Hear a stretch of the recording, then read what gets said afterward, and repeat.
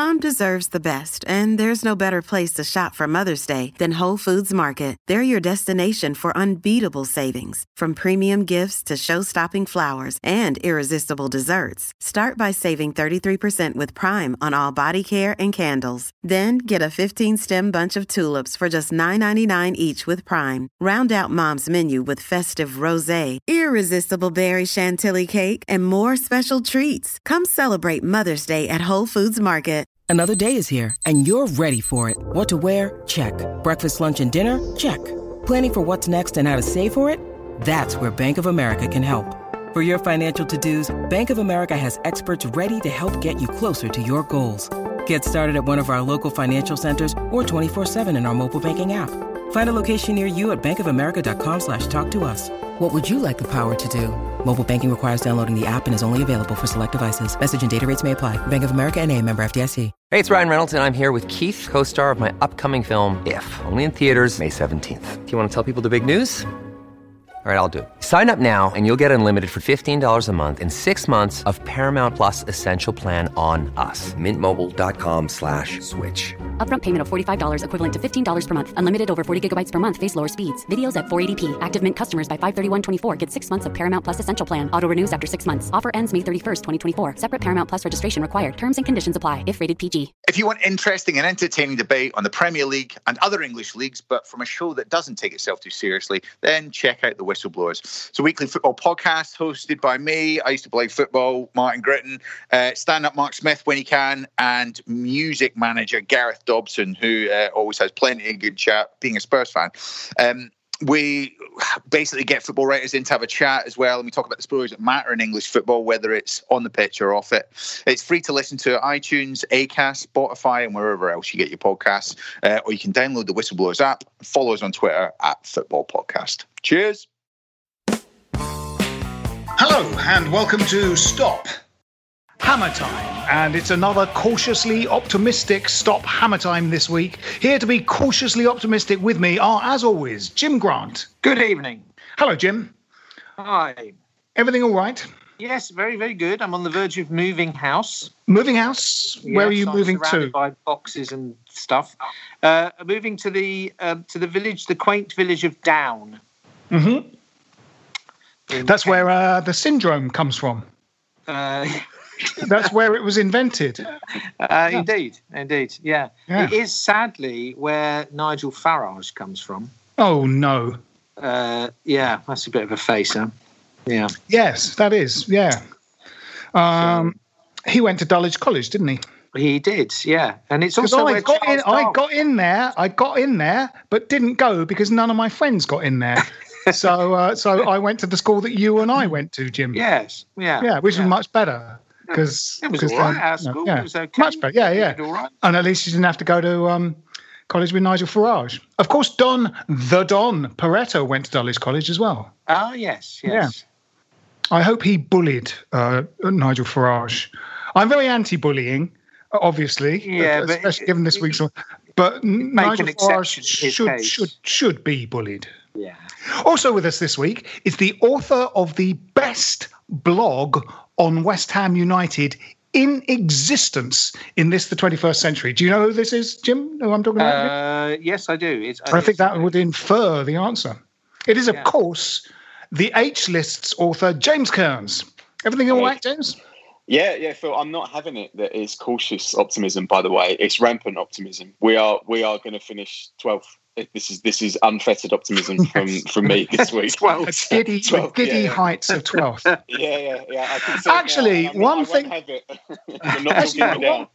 One thing that is, I've been meaning to mention this on probably the last 2 podcasts, but one thing that should have been mentioned was Match of the Day's goal of the month in October featured 2 goals from West Ham United. Yeah. And I can't remember the last time that happened. No, that's extraordinary, isn't it? And, without saying that we're now in an era of champagne football, it was Lanzini's thunder strike against Tottenham Hotspur, and of course Antonio's overhead against Manchester City, both in that month's goal of the month. I don't know which one won it in the end, but the fact that they both placed is, quite a significant sort of token of where we are now. There was some of the goals we score are good goals.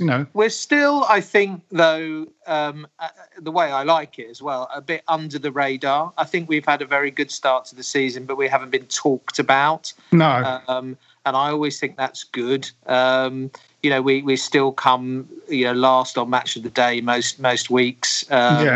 We're still, nobody's really. Most of the match reports and previews tend to be about the team we're playing rather than about us. And I've always quite liked that. I always associate that with West Ham sort of doing quite well, because it's not bigging up any expectation. And equally, there's not too much kind of predatory interest in our players. Which is another good thing. James, what do you make of it all? Well, I think I agree with Jim. I do think there is a bit of an under the radar thing, but possibly because, as well as I think we've played, and as well as people sort of acknowledge we played, the reality is we still lost at Arsenal, we still lost at Liverpool. But if you're a West Ham fan as opposed to a casual observer, you would watch those games and say, but I mean, we should have won at Arsenal, and we were well in the game at Liverpool. And, we've got a point from games at Spurs and Manchester City. So those 4 games, it's only 2 points. That's why we're not, fourth in the table or whatever. But the reality, I was looking today at the kind of strength of opposition schedule that everybody in the league has faced. And through the first, 9 games or whatever, West Ham have had the most difficult set of fixtures of anybody in the league, which I think sort of feels about right if you think about it. Playing. So I think there is an element actually of you are going to fly under the radar when you're playing good teams and you're playing well, but maybe you're not beating them. But there are upward sort of signs, aren't there? And if I think about sort of games away at Liverpool in the Bilic or Pellegrini era, or games at home to Man City, we would be getting stuffed in those games. Absolutely. And it's now, whether we're competitive or whether we're getting points, it's different. But that's why, I mean, all joking aside, I think Moyes is doing a fantastic job. And I think, outside of what other people might think about West Ham and whether we're flying under the radar, I think it's, any raised expectations supporters have should be kind of tempered by the fact that, for me, I still feel that, we are potentially, on the brink of disaster with 1 or 2 injuries. Because I think he's still really in a position of having patched up a failing team, found the best 11, and we're still in that phase where he's managed to get 11 guys out there playing well in a system they try, and at the moment that's working well for us. I think if we can get through this season, in a position perhaps where we've never been, dangerously threatened by relegation, and we do finish, as you say, James, like 10th to 12th, you'd be happy with that. And that would feel like the first time we can consolidate after 2016. Yeah. The end of 17, absolutely. The end of 18, the end of 19 were all disastrous. And one of those featured Moyes shoring it up. Yeah, I mean, you're right. The squad is thin. There's no question about that. But it's not. It turns out quite as thin as we feared it was going to look at the start of the season, because of the form of 1 or 2 players who many fans had kind of more or less written off. So Balbuena, for example, is doing fine. Cresswell is having an outstanding season so far, and I think possibly now we're looking at probably we do need legs to cover central midfield, because I do fear what would happen. An injury to Souček or Rice would be, I think, significant. Noble just isn't going to be able to step in and do the same kind of job. So we need someone who's happy to come and be a squad member, but be athletic enough to contribute in that area. It does make you wonder how good Cullen was, because he did seem to have energy and a bit of kind of dynamism throughout 90 minutes. James, what did you make of him? To be honest, Phil, never saw him enough to know. I mean, there is a part of me that says, he was nearly, was he 24 or something, Cullen? I mean, he'd reached an age probably where if you're going to break through, you imagine he would have done. And to be honest, I think as fans, we tend to overestimate the ability of players that we've not seen. So there is a sense there that, a player is never better than when they're not in the squad.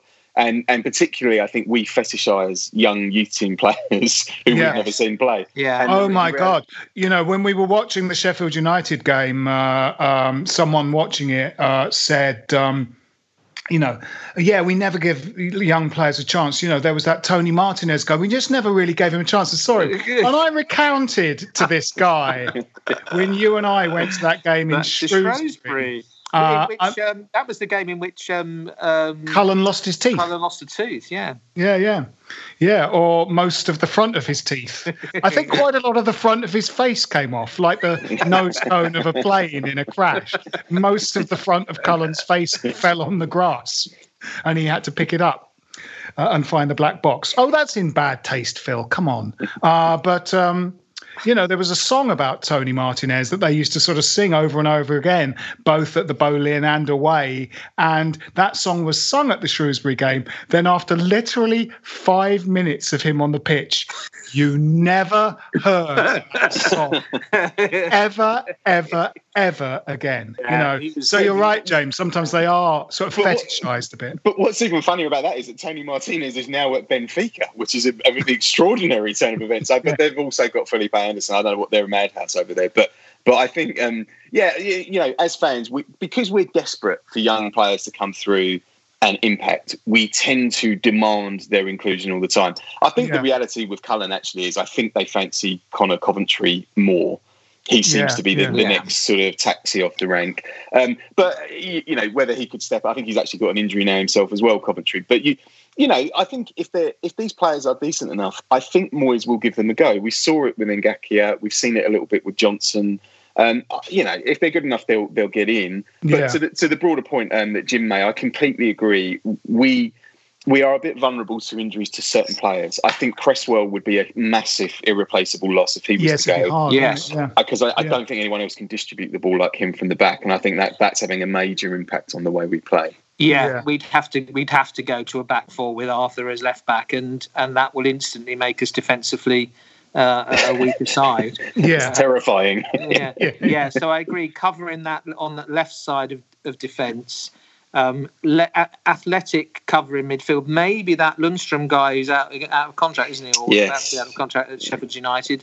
He's the kind of player we need to look for. One of those Bournemouth guys, type guys, who would run and run and run all day. Yeah, that's what the team needs. Well, when we energy and legs, When Noble was our starting player in the Championship and possibly the first couple of years when we came up with Sam, I've forgotten his name. He left us and went to Norwich. Who sort of his understudy. Was it Gary O'Neill or someone like that? O'Neill, O'Neill was exactly the sort of player who was in the squad, didn't actually get much game time, but when he came in, he was completely ready to play that position and know how to do it. And the same with Carl Fletcher as a kind of utility man understudy to Hayden Mullins. That cup final, when he came in, you just knew he'd do as good a job. Or going further back, a Peter Butler type thing. Yeah.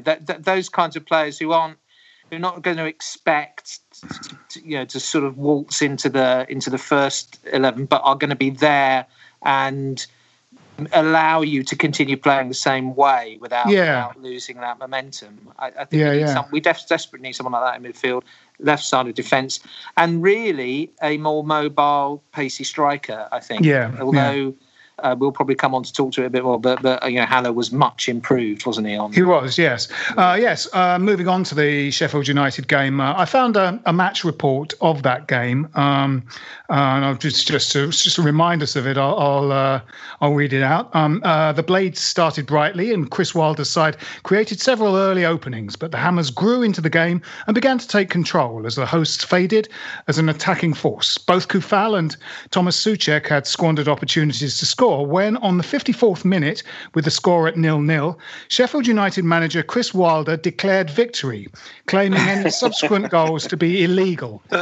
As the game continued and Sebastian Haller scored a goal, Wilder received a telegram of congratulations from Dave Whelan, who declared the win a victory for football, justice, and a third off all tracksuits at JJB Sports. Sean Bean said the win was a hang on, I haven't finished yet, said Dave Whelan. All December, it's 2-for-1 on boxes of shuttlecocks. Sean Bean declared the I'm 84, you know, said Dave Whelan. Buoyed by the win, Sean Bean has sued the makers of Game of Thrones, claiming that he wasn't killed in the first series and is demanding to be paid for the subsequent 7 series.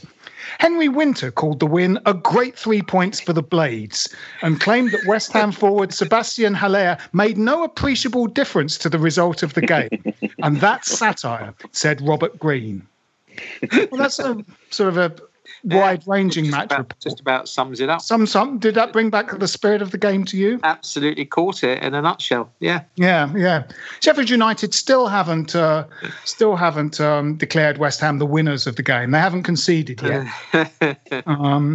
It's Rudy Giuliani representing them in court as we speak, with hair dye running down his face. Yeah. Luckily, when your top is striped, that looks okay. Yeah. Well, maybe we'll take our provisional 3 points and look up the table. Yeah. Absolutely. It was what was interesting about that game, aside from all those shenanigans, Phil, which seemed to kind of passed me by, but nonetheless. Oh no, it happened. Don't worry. That's I don't have any doubt. But what I quite liked about it was I had an unusually zen experience whilst watching the game, because I never really felt we were going to lose, which is a very unusual feeling when you're watching West Ham, particularly when you're like a 1-0 game. You know, you'd always think, there'll be a shit late goal somewhere, and it'll be for them, and we'll get a point here.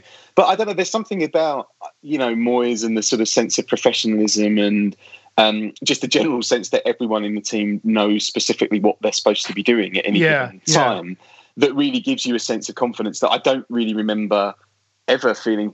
Possibly I'd have to sort of go back maybe even to the Pardew era or something like that when they were good in 05-06. It's been a long time since I've watched the West Ham team look that well drilled. They are. I mean, they would, the commentators were saying things like, well, this is a very well drilled, well organised West Ham side, where you kind of, it's almost unheard of, isn't it? And it is. I mean, it is. It's watching a team that is properly managed, isn't it? I mean, it's as you say, everybody knows what their job is.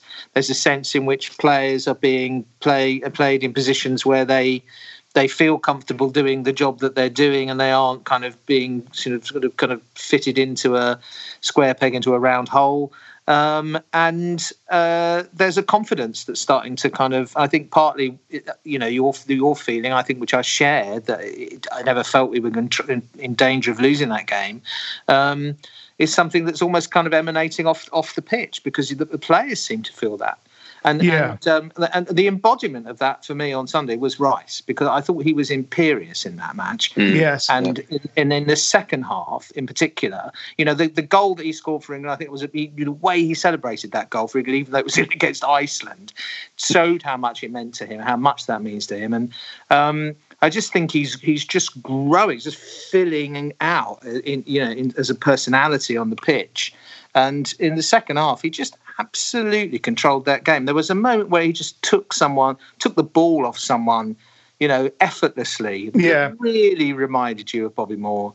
And the way he starts to drive forward with the ball when there's space in front of him now as well. And the range of passing is terrific. Some of the balls he was spraying around were Brooking-esque, and I think he's just the best player we've brought through since the age of probably Ferdinand and Lampard. And they are a really good midfield pair, aren't they? They do remind you a little bit of Mullins and Rio Coker, with Rio Coker at his best. Rio Coker would often drive from deep, in a kind of Billy Bonds type way. Yep. And, that just puts the fear of God up the opposition. If, someone in a fairly deep lying position starts running at you through the middle, it's difficult to sort of, it's hard to know what to do about that. The problem is if they're suddenly dispossessed, turning over possession, when you commit yourself like that can be problematic. But yeah, certainly without it being quite like these two seasons, I think back on that Pardew season and the 2015-16 season as two seasons where if the other team scored early in the game, you literally thought, doesn't matter, we'll score. I know we'll score in this game. And not that I quite have that feeling now, but there are always goals in us. And because we keep at it and stay in the game for 94 minutes, there's always a chance we will. And there's always a chance that we've got players that pop up as well, principally Souček, in a kind of... Yeah. I mean, I think it feels more like the 2005-06 season than the 15-16 because of the nature of the team. It is about energy, and it's not quite as flair filled this team, is it? But it's very satisfying to watch, and they're not playing dull, negative football, are they? I mean, you still sense we're a goal threat in games. Even at Anfield, I thought going forward we looked dangerous. So it's an improved Haller. What did you make, James, of him? The first 10 minutes, I thought, what the fuck? I was like, he almost wasn't sort of competing. He seemed so passive. When the ball was going into him with his back to goal. But I think the reality of Haller is, I think because of what he looks like physically, I think there's a sense that people think he's a kind of Hartson or a Cross or a sort of, prototypical target man. And actually, I think he's more, and his history will show you, he's more of a link player, actually, than that. And a much better player when he's got his back towards goal and has the ball at his feet. But, look, I thought after that sort of quite shaky start, it was when he came into the game that we came into the game. And I think, the sort of the second half of the first half, we were well on top of them and we pushed them back, and Souček had that chance, which Haller created. And then just in general, I thought he played well. The reality is he's not Antonio and he can't do what Antonio does. But in all honesty, if you look in the Premier League, Antonio is unique. There is not a player who has the combination of strength and pace that Antonio does. And so actually asking Haller to do that is just asking him to do something he's not actually sort of capable of doing. Yeah, I think what he can do is link play, I think, better than Antonio. Yeah, particularly in the second half he did that. Yes, absolutely, I agree. I think, and he grew into the game, and there were some lovely deft touches, times when he kind of brought a ball down or, and he took his goal fantastically well. I just think as long as he's going to be the number two striker to Antonio, isn't he, when Antonio's fit? But it's important that we have someone who can come in and still play within that system, and contribute. And I thought he did contribute. I thought he was improving as that game went on. It was interesting. Moyes' kind of comments about him after the game were quite candid, and. He sort of spoke to a possible kind of lack of confidence and that, needing to get his confidence back up again and needing him to sort of feel a bit loved and feel part of the team. Yeah. And I think that's... Yeah. He hasn't caught the enthusiastic vibe, has he? He's not... You've got Bowen and Fornals running around like border collie puppies. And he's got a kind of Gallic shrug about him, hasn't he? And it's just not what he's like, though, is it? It's like, not what he's like, no. And I think people read that. People do read the body language negatively, don't they? And it's not necessarily that, is he? You just think he's being cool, isn't he? It's just that that's the kind of guy he is. He's not going to run around fist pumping when he scores a goal. He's going to do, I meant to do that. Well, it's like Anelka. Anelka was the same, wasn't he? Yeah. They called Anelka, Le Sulk, didn't they? But he's not. It's just what he's like, There's quite a good documentary on Netflix about Anelka. He's just a really interesting guy. Very talented footballer, Yeah. I mean, there are some footballers who are always sort of, angry when they score rather than joyous, aren't they? Yeah. I mean, Cantona to a certain extent was a bit. Arnautovic. Yeah. I mean, to me, he does look quite happy when other people score. So it might just be one of those things where it's just a thing he does. I mean, to be honest, I don't care what he looks like when he scores, so long as that is the ultimate first world problem, isn't it? When he unhappy with that. Exactly. I mean, occasionally on social media, I have seen threads where you would think that they would rather have the player not score but celebrate more, as if the celebration's actually more important than the goal. I've seen people tying themselves into logistic knots until eventually they reach that point of kind of going, I'd rather they celebrated than actually scored. When he scored against Wolves late on and did his kind of, sulky man thing, he was surrounded by players, and eventually, they were going, come on. And eventually, almost before the camera cuts away from him, he just cracks a smile, doesn't he? The facade slips. While I remember it, let's just take a little break, and we'll be back after this.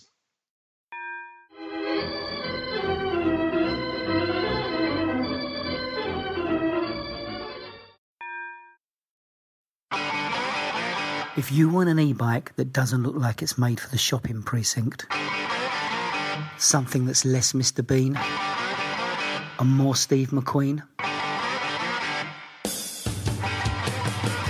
check out the range of bikes from London-based Cooler King. From dope 250-watt city bikes to Harley Bobber-inspired 750-watt beasts that can tear your face off while leaving your smile intact. Cooler Kings are made in limited numbers, yet highly affordable. Check them out now on the web at cooler.bike or find them on Instagram with hashtag CoolerKingBike. Cooler.bike. E-bikes that are cool AF. Welcome back.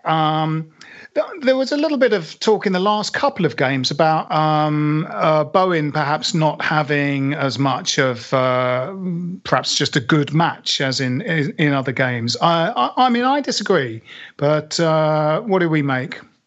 I'm not having that. No. Who said bring them to me? Who said this? That's nonsense. He just works very hard, doesn't he? I mean, it's like if he's not scoring but we win, it's because he's been working really hard, like the rest of the team have been working really hard. I thought he was good. I thought it was good again on Sunday. I think that occasionally he's a little bit head down when he gets near the goal. He's got this idea: I'm going to score. I'm going to come in on my left foot and I'm going to score.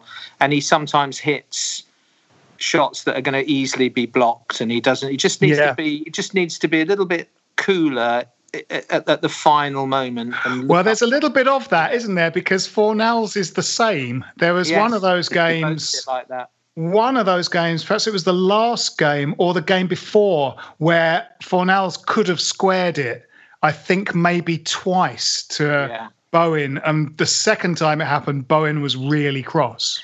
Yeah. We've come Liverpool, very close to scoring those City-type goals where we get into the 6-yard box and there's 2 or 3 players there. It just needs a little sideways rather than the shot. Just needs the sideways ball once the defender's committed. Well, it's a tap in, and we've missed like Ben Rama to Souček. Yes, yeah, Ben Rama to Souček. But I think, do you think, though, Phil, that it's actually the presence of Ben Rama that causes some of this debate, right? Because I think previously, I'm not really sure people would have been clamouring to have got Yarmolenko in, because I think they recognise the general difference in quality and work rate between Yarmolenko and Bowen. Yeah. I think the thing with Ben Rama is a little bit like I was saying earlier with the youth team players. We haven't seen him. He's new and shiny. Let's get him in. Bowen hasn't scored for a couple of weeks. That massively underestimates or underplays the amount of work that Bowen does, not just going forward, but going back as well. I mean, what Fornals and Bowen are doing is giving support backwards in a way that we haven't really seen. I mean, even we were talking earlier about like that 15-16 team, but Payet didn't do anything going backwards. Lanzini didn't really do too much going backwards. That team was built upon actually the defence that Allardyce left behind, which was incredibly solid. But generally, that team was a bit. We outperformed really our performances a little bit. That sounds a crazy thing to say, but we probably got results in that season we didn't quite deserve to get because we had brilliant players up front. I think the thing, and Jim touched on it before, there's a kind of general solidity. Everyone in this team knows what they're doing. They're all doing a good job. And as a result, actually, I think if you look at things like expected goals, and I appreciate not everyone will have looked at this, but the kind of the metric which measures the quality of the chances you create and the chances you give up. We are like 5th in the league on that metric alone, which shows that basically we create a lot of good chances and we don't give up very many good chances defensively. Yes. That's a sign of a good team, and I think people like Bowen make a big difference in that. Having said that, I think Moyes would have been unhappy with the final ball in the last two games. Possibly even the last 3 games, arguably, but certainly the last 2, where the crossing has not been particularly great. Certainly, the crossing from deep when Cresswell does it and so on is often good, but when we get behind teams, we quite often don't create as clear-cut a chance as you would expect, having got into those good positions. Yes. So I think that's something that I think he's even alluded to it, and he certainly mentioned it, I think, after the Fulham game. So, we do need to be. It wasn't as tight a game as a lot of reports and people seem to think. It was a very comfortable win against Sheffield United, actually. Yeah. And on another day would have been a 2 or 3 goal margin, I think. And as you say, the expected goals kind of suggests that about the game. Even though I actually don't know. I don't really know a great amount about Sheffield United, but I wonder what's gone wrong for them this season. Linchpin defender out for the season. Oh, is there? He's very, very good, and they clearly, that's like having Ogbonna taken out of the team, with the back 3. So, bit of a sense they've been found out as well, though. Do you think, Jim? Yeah, I think there's an element, isn't there, that you can come in, and I think this might happen a bit with Bielsa and Leeds. I think they look great, don't they? But but they're in the bottom half, and admittedly they've played some good teams as well, but. You watch them play, you watch Sheffield United, they're new, they're players we haven't seen before.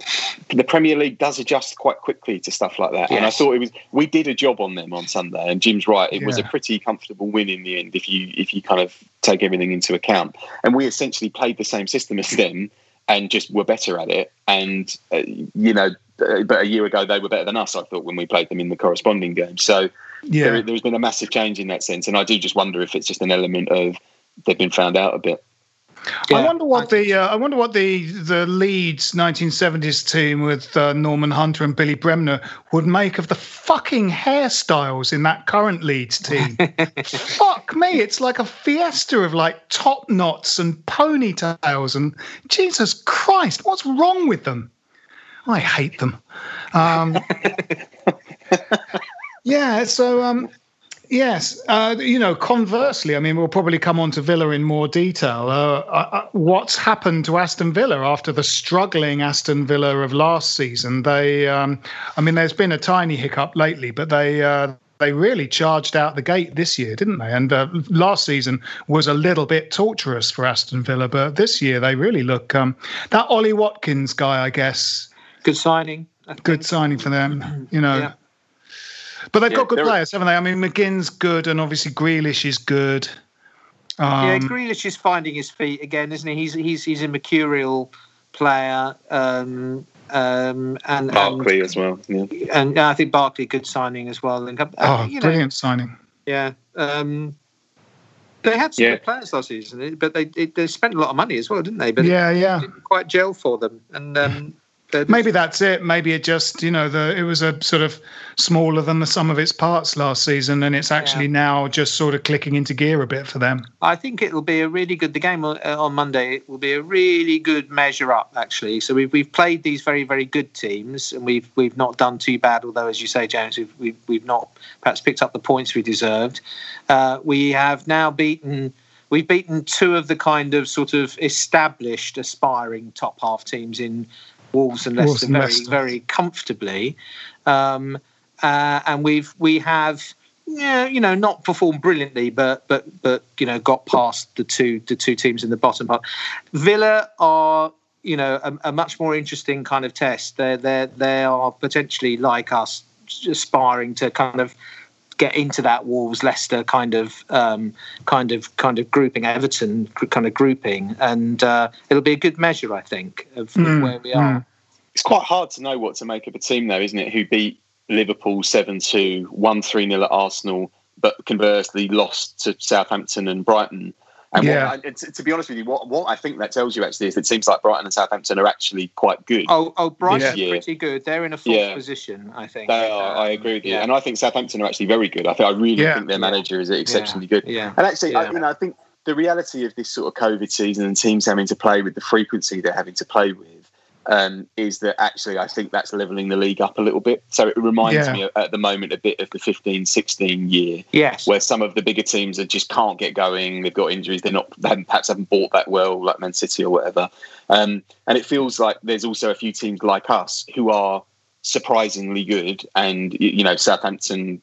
I think I would put in there alongside us as being teams who are better than you would have thought they were going into the season. I would have thought 17th would have been a lofty aspiration for us going into this season with what we didn't do in the summer. Yeah. But actually now you look at it and you say the way we're playing and the way the league's panning out, forgetting my joke earlier, I mean, I think we could easily finish in the top half this year if we continue to play like this. Yeah. So it's a bit of the league is a bit mad, which actually I think makes it unusually entertaining, to be honest. Yeah, I agree. It does. Agree. Yeah, it does. I think it's great to all those different changes of leadership.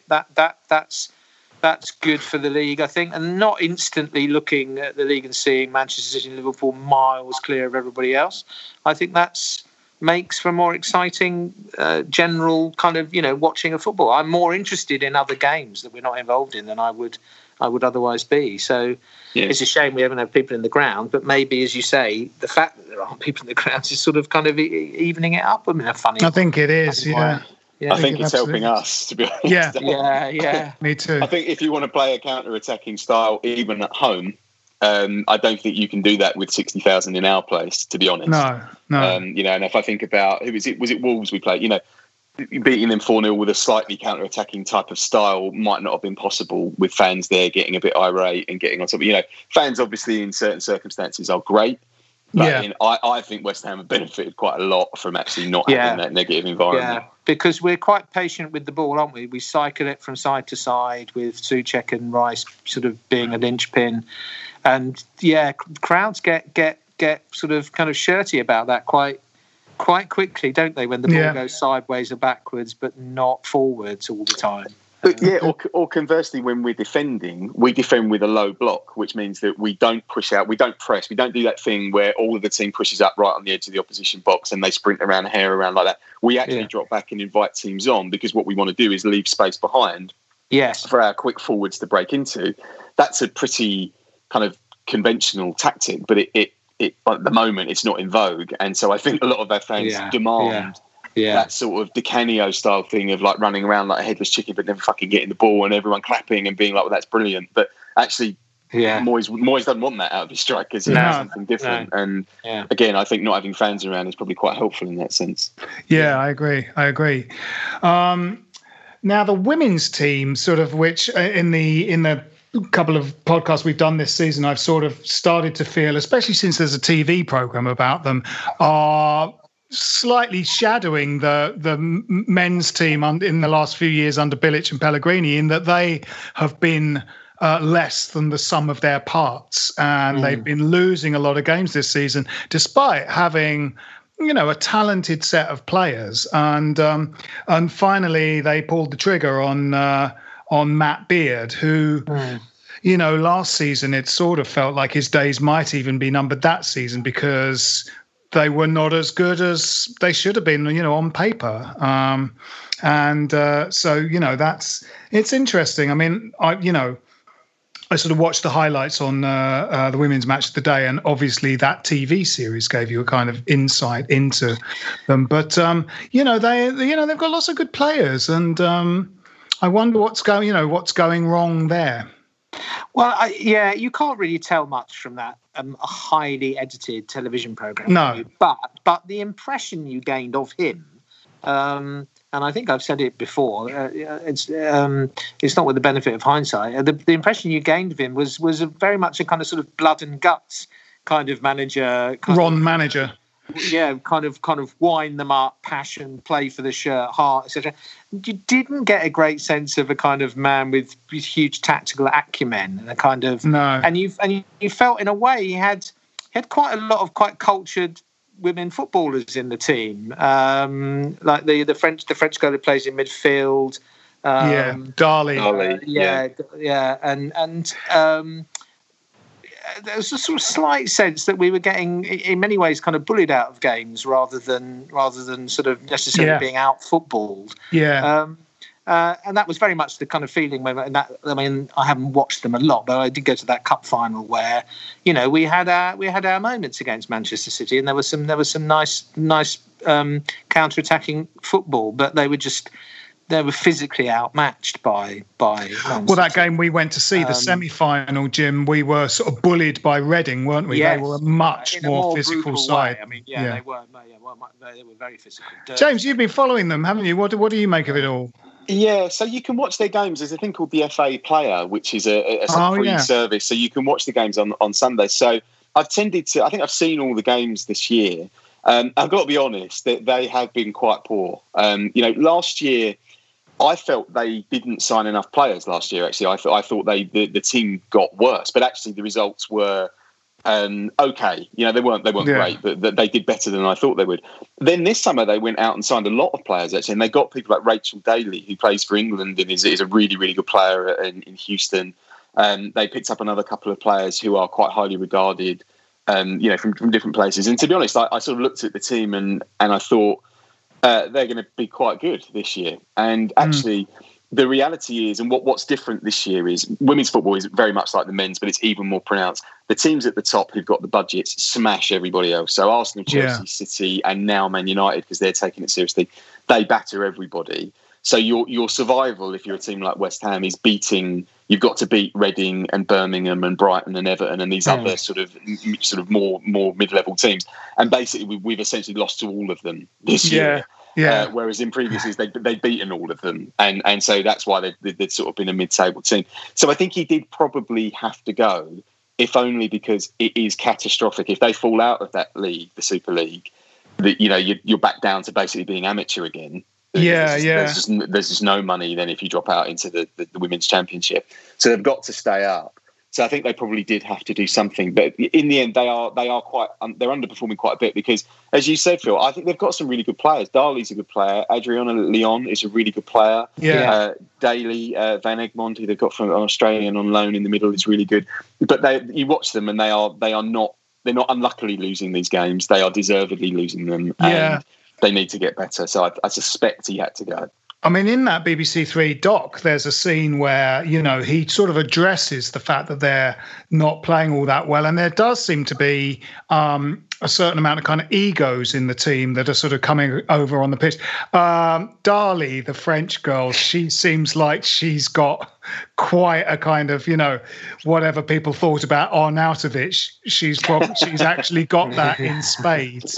And he sort of calls them to the office for a clear the air sort of talk, but they're not going to say it in front of each other. You can just tell, there's a kind of honour among thieves thing. So it's pointless. And all it ends up really doing is he shouts at them and then tries to get Flaherty to sort of shout at them. In a way, the way the egos are, you are sort of going, well, maybe this is the time to sort of maybe promote Flaherty to sort of play a manager, but actually I think she hasn't got their respect. Some of the egos are big in the team, and I don't think they see Flaherty as an equal, even though she's got tons more experience than them. They see her just as a sort of equal and wouldn't respect her, I don't think. Well, she got sent off against Arsenal, actually, in one of the early games when they were really quite competitive in the game. And I think it was 1-1, or maybe it went to 2-1. She then got sent off for abusing the ref, and they ended up losing 9-1 or something. Right, And, which, as I said, the gulf between the top teams and the teams like West Ham is absolutely vast. So it's not, that's not one of those things where you sort of roll your eyes and go, oh, what are they bothering to do? Actually, that's just more a reflection on where women's football is. But, Flaherty as the captain and being the most experienced player really ought not to be getting sent off for dissent when they really need her. So, I suspect it might be one of those things where the players have all been quite upset and they've all been sort of tweeting, really nice things about him and all that sort of stuff, which, take that for what it's worth. But I wonder if it's just one of those things where after a while you do just need a new voice, because the yelling works for a while, right? And maybe that's just reached the end of its course. Yeah, I think that's right. I think I think everyone liked Bilic, but we went as far as we could with him in the men's team. There just had to be a change, no matter, everyone liked him. But that was it. Yeah. Interesting. So, who are they going to get to? Are there any obvious candidates? I've always thought it's quite nice when you have women managing women's teams. Definitely, it feels as though that there must be good ex-players who with coaching skills out there. So that would be nice. Yeah, I truthfully don't know. I think Phil you mentioned before they might be looking at the manager at Birmingham, but I don't know. That's who Birmingham snaffled from someone else only at the beginning of this season. So it's possible that they might be able to coax a manager away from a team after only about half a season. But perhaps that's easier to do. Involve money, won't it? Competition. Yeah, perhaps that's easier to do in the women's game. Yeah. So there's talk of getting a female manager. Yeah, interesting. Well, as you say, they are good. Jim, when we went to that Reading game season before last, that was Leon's first game, and you were going, Jesus Christ, she's full of tricks. She's really talented and got a bit of pace as well. Yeah. And it is, it is less than the sum of its parts. Lehmann is clearly good, so their sort of front line has good players in. But and the Irish girl's not bad. I think she's quick. Yeah. They did have the centre forward is a girl called Martha Thomas, and she was injured actually for the start of the season, and I think that really hurt them because I think since she's come back, there's been a bit of an upturn, but it's mostly been in the cups. So. They do need to turn it round relatively quickly, and part of the problem is that I think they've still got to play Liverpool and Chelsea and Manchester City. I think their next game soon. Next game's Chelsea. I think it is Chelsea. It's on the BBC. I think so. Yeah. Oh, is it? Yeah. Yeah. So unfortunately, there's just not really that much chance of picking up points in those games because the gap is pretty huge. So what they need to do is win some of those games against teams like Reading and Brighton and so on. And I think they've probably still got enough to stay up, but they're going to have to start putting some performances in relatively soon. Yeah, we'll get Moyes down there. Yeah. Just for an afternoon, send him down there. Now he's fixed the men. Yeah, obviously, Moyes, of course, did even though it was light-heartedly, threatened to punch a female reporter at a press conference, didn't he? Yeah, that was one of his less well judged. That was a slightly misjudged bants. Talking of punching. Heading the ball has been in the news this week, hasn't it? I thought you were going to talk about Pepe for a moment there, but heading the player as well. Heading the ball. Yeah, heading the ball has been in the news, and it feels like there is a study every 2 years on heading the ball, which always comes up with the same conclusion, which is that on the whole it might be bad for you. Obviously. Historically, we've had, people like Jeff Astle, but, the ball was, the weight of a kind of a small safe, in the 60s, especially if it was raining. So, but it's quite interesting because, they've been they have talked through a couple of the possibilities of how to sort of deal with this sort of perceived and real problem of heading the ball. I don't know if you've seen any of those sort of. Yeah. I mean, clearly, it's going to. It's a matter of time before it's gone completely from the children's game. From school boys and girls. Right. That's growing brains in small bodies really can't. That's going to happen. I think. The issue with men's football is more about the amount of. I mean, let's face it. In a match, you're not heading the ball that many times, are you, as an individual player? So it's about training, I think. Yeah, that's right. There was an interesting radio sort of feature about it, and because they were sort of saying, well, will it, will the thing we see be headgear?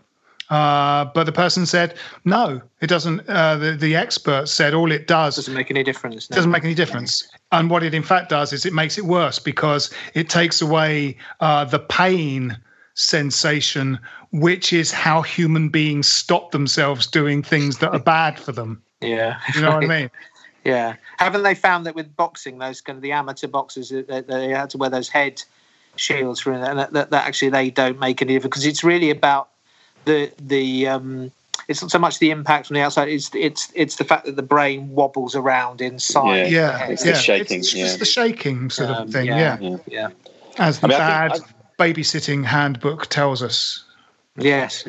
Yes. I mean, I think you're quite right, Jim, about the kids' game. And I coach my daughter's team, and so there's quite strict FA guidelines on how much children can head a ball during training sessions. And I mean, we don't bother at all. Actually, we're far too cultured to have the ball up in the air. But in the end, it doesn't seem to me like it's worth it, because, as Jim quite rightly points out, how many times in a game are you actually heading the ball? You know, I mean, the reality is, it happens once or twice. And as I say, my daughter's team in particular, girls aren't that keen on heading the ball anyway. So it's not. There's never been any value in that for me, but I think it will be gone. I absolutely think that football will do away with heading it for kids. Well, what they're talking about doing is taking it out of training, so you just don't do it in training, and then you do it in matches, and that seems like it's quite a good thing to do, because actually I think it'll make teams play on the deck a lot more if they're not doing it in training. Sam Allardyce will have a nightmare. Yeah. There's also talk of trying to develop a kind of lighter, softer ball, which still behaves like a match ball for training purposes, isn't there? But I mean, that sounds fanciful to me. I mean, I think the issue that's probably the bigger issue behind this is the slowness with which football tends to react as a game, as an institution to these things. As you say, there's been concern about this for a long time, and I go back. I'm obviously been more involved in coaching and dealing with cricket as a school game, and we're nearly 25 years ago. Cricket woke up to the fact that young bodies can't do the fast bowling thing for endless amounts of time, and there were limits brought into how long a spell a young bowler can bowl in a match, and how much they can bowl at full pace in training, and so on. It has been very rigidly and strictly adhered to by clubs and schools for as I say, over 2 decades now. So that kind of awareness and there's a duty of care, isn't there, to young people in your sport, and it's like the whole thing. It's like VAR. You can just name just about anything really, and football seems to be, so slow to actually. It's never on the front foot. It's always reactive rather than sort of seeing a problem and dealing with it. And you can add the wider political problems like diversity and racism and so on. It always seems to take such a time to actually get off its arse and do anything, football. I do wonder though, Jim, if this might be different in the sense that it might actually be driven by the players, because of course if you were a young player coming through now and you're sort of looking at a 20-year career, and you're 16 or something, you might think to yourself, well, I'm not going to do heading and training this week because actually, I'm not that keen on getting dementia, and actually I'm going to be playing football for a long time. And obviously one person saying that's no good, but if the players and the PFA in particular drive this forward, where they say actually no, you're literally putting people's health at risk, and then suddenly there becomes a cost to football as well. Because the other thing about this is I think what a lot of the sort of ex-players are saying is, well, we're slipping away into sort of later life, suffering from neurological diseases and getting no support from football when actually it's been caused by the game. So maybe, I have no idea whether that will make any difference or not, but it ought to. The football has a duty of care to people who play the game as well. Having said that, though, how rugby is still a school sport is beyond me. I've taught for 20 years in a school that plays one term rugby, one term football, and as soon as the rugby term starts, the kids walking around on crutches with arms in slings, it's just, you suddenly start seeing it. The attritional and schoolboy rugby now is not some namby-pamby, It used to be the game that any kid can play because it accommodates all body shapes and so on. But they're all just drinking these protein shakes and pumping themselves up. Yeah. And they hit the hits. First 15 rugby, school rugby, the hits they put in on each other are frightening. And these are undeveloped bodies. I mean, you're not fully formed, you're not fully grown, So it's got real. I'd say rugby as a junior sport's got real problems. Bigger problems. Interesting. So we better wrap this up soon. So we better talk about the Villa game, which is Monday week, isn't it? Just under a week away. We've had a kind of a 7-game unbeaten run. The time we lose a game of football is heading over the horizon as we speak. Conceivably, most games we play could be that game, but we are playing well. At the same time, we're playing well, and I think we can give them a game. Is it at our place or their place? Yes, it's our place. Yeah. What do you think? Like I say, I think it's a really difficult game to call. You don't know which Aston Villa is going to turn up. I think we've got to improve the quality of decision making and the final ball in attacking situations. Yeah. And if we don't improve on that from the last 2 games, we might be on the receiving end. I think. I think we'll do well to keep a clean sheet against them. But I still think we're tails up at the moment. I'm going to go for a 2-1 win. 2-1 win. James, what do you reckon? So I think for all the praise I've heaped on Moyes, I do think the last couple of games, Jim's right. I think there has been a bit of a drop off, albeit they've won both games, which is a very un-West Ham sort of thing. So I think they might bounce back. But I generally agree with what Jim said. I think Villa are pretty good. And actually, historically, if you look back over the years, we always tend to draw with Villa. It's just a de rigueur thing. So I'll go with an entertaining 2-2 draw. 2-2. Yes, well, it's at our place. I wonder if we'll see the return of Antonio. Maybe. I think it would be, in a way, almost harsh on Ala to drop him after scoring and playing decently. And maybe a good idea to ease Antonio back and give him half an hour or yeah. Probably a good idea. I'll go for what did you say, Jim? 2-1. 1-0. I'll go for we win 1-0, a chatty one. Third 1-0 in a row. Third one in a row. Yes, I think that's what I'm going for. I was just trying to decide whether I think it might be early or late. Thinking of kind of scoring early against Manchester City and sort of holding on, failing to hold on in reality, but whether it's going to be in the sort of second half again or late on. Yeah, I mean, I think maybe 0-0, finish the first half 0-0, and our 1 goal is scored in the second half, I would say. Well, there we have it. That has been this week's Stop Hammer Time. With me this week were Jim Grant. Cheerio. And James Cairns. Thanks for having me. Come on, you Irons.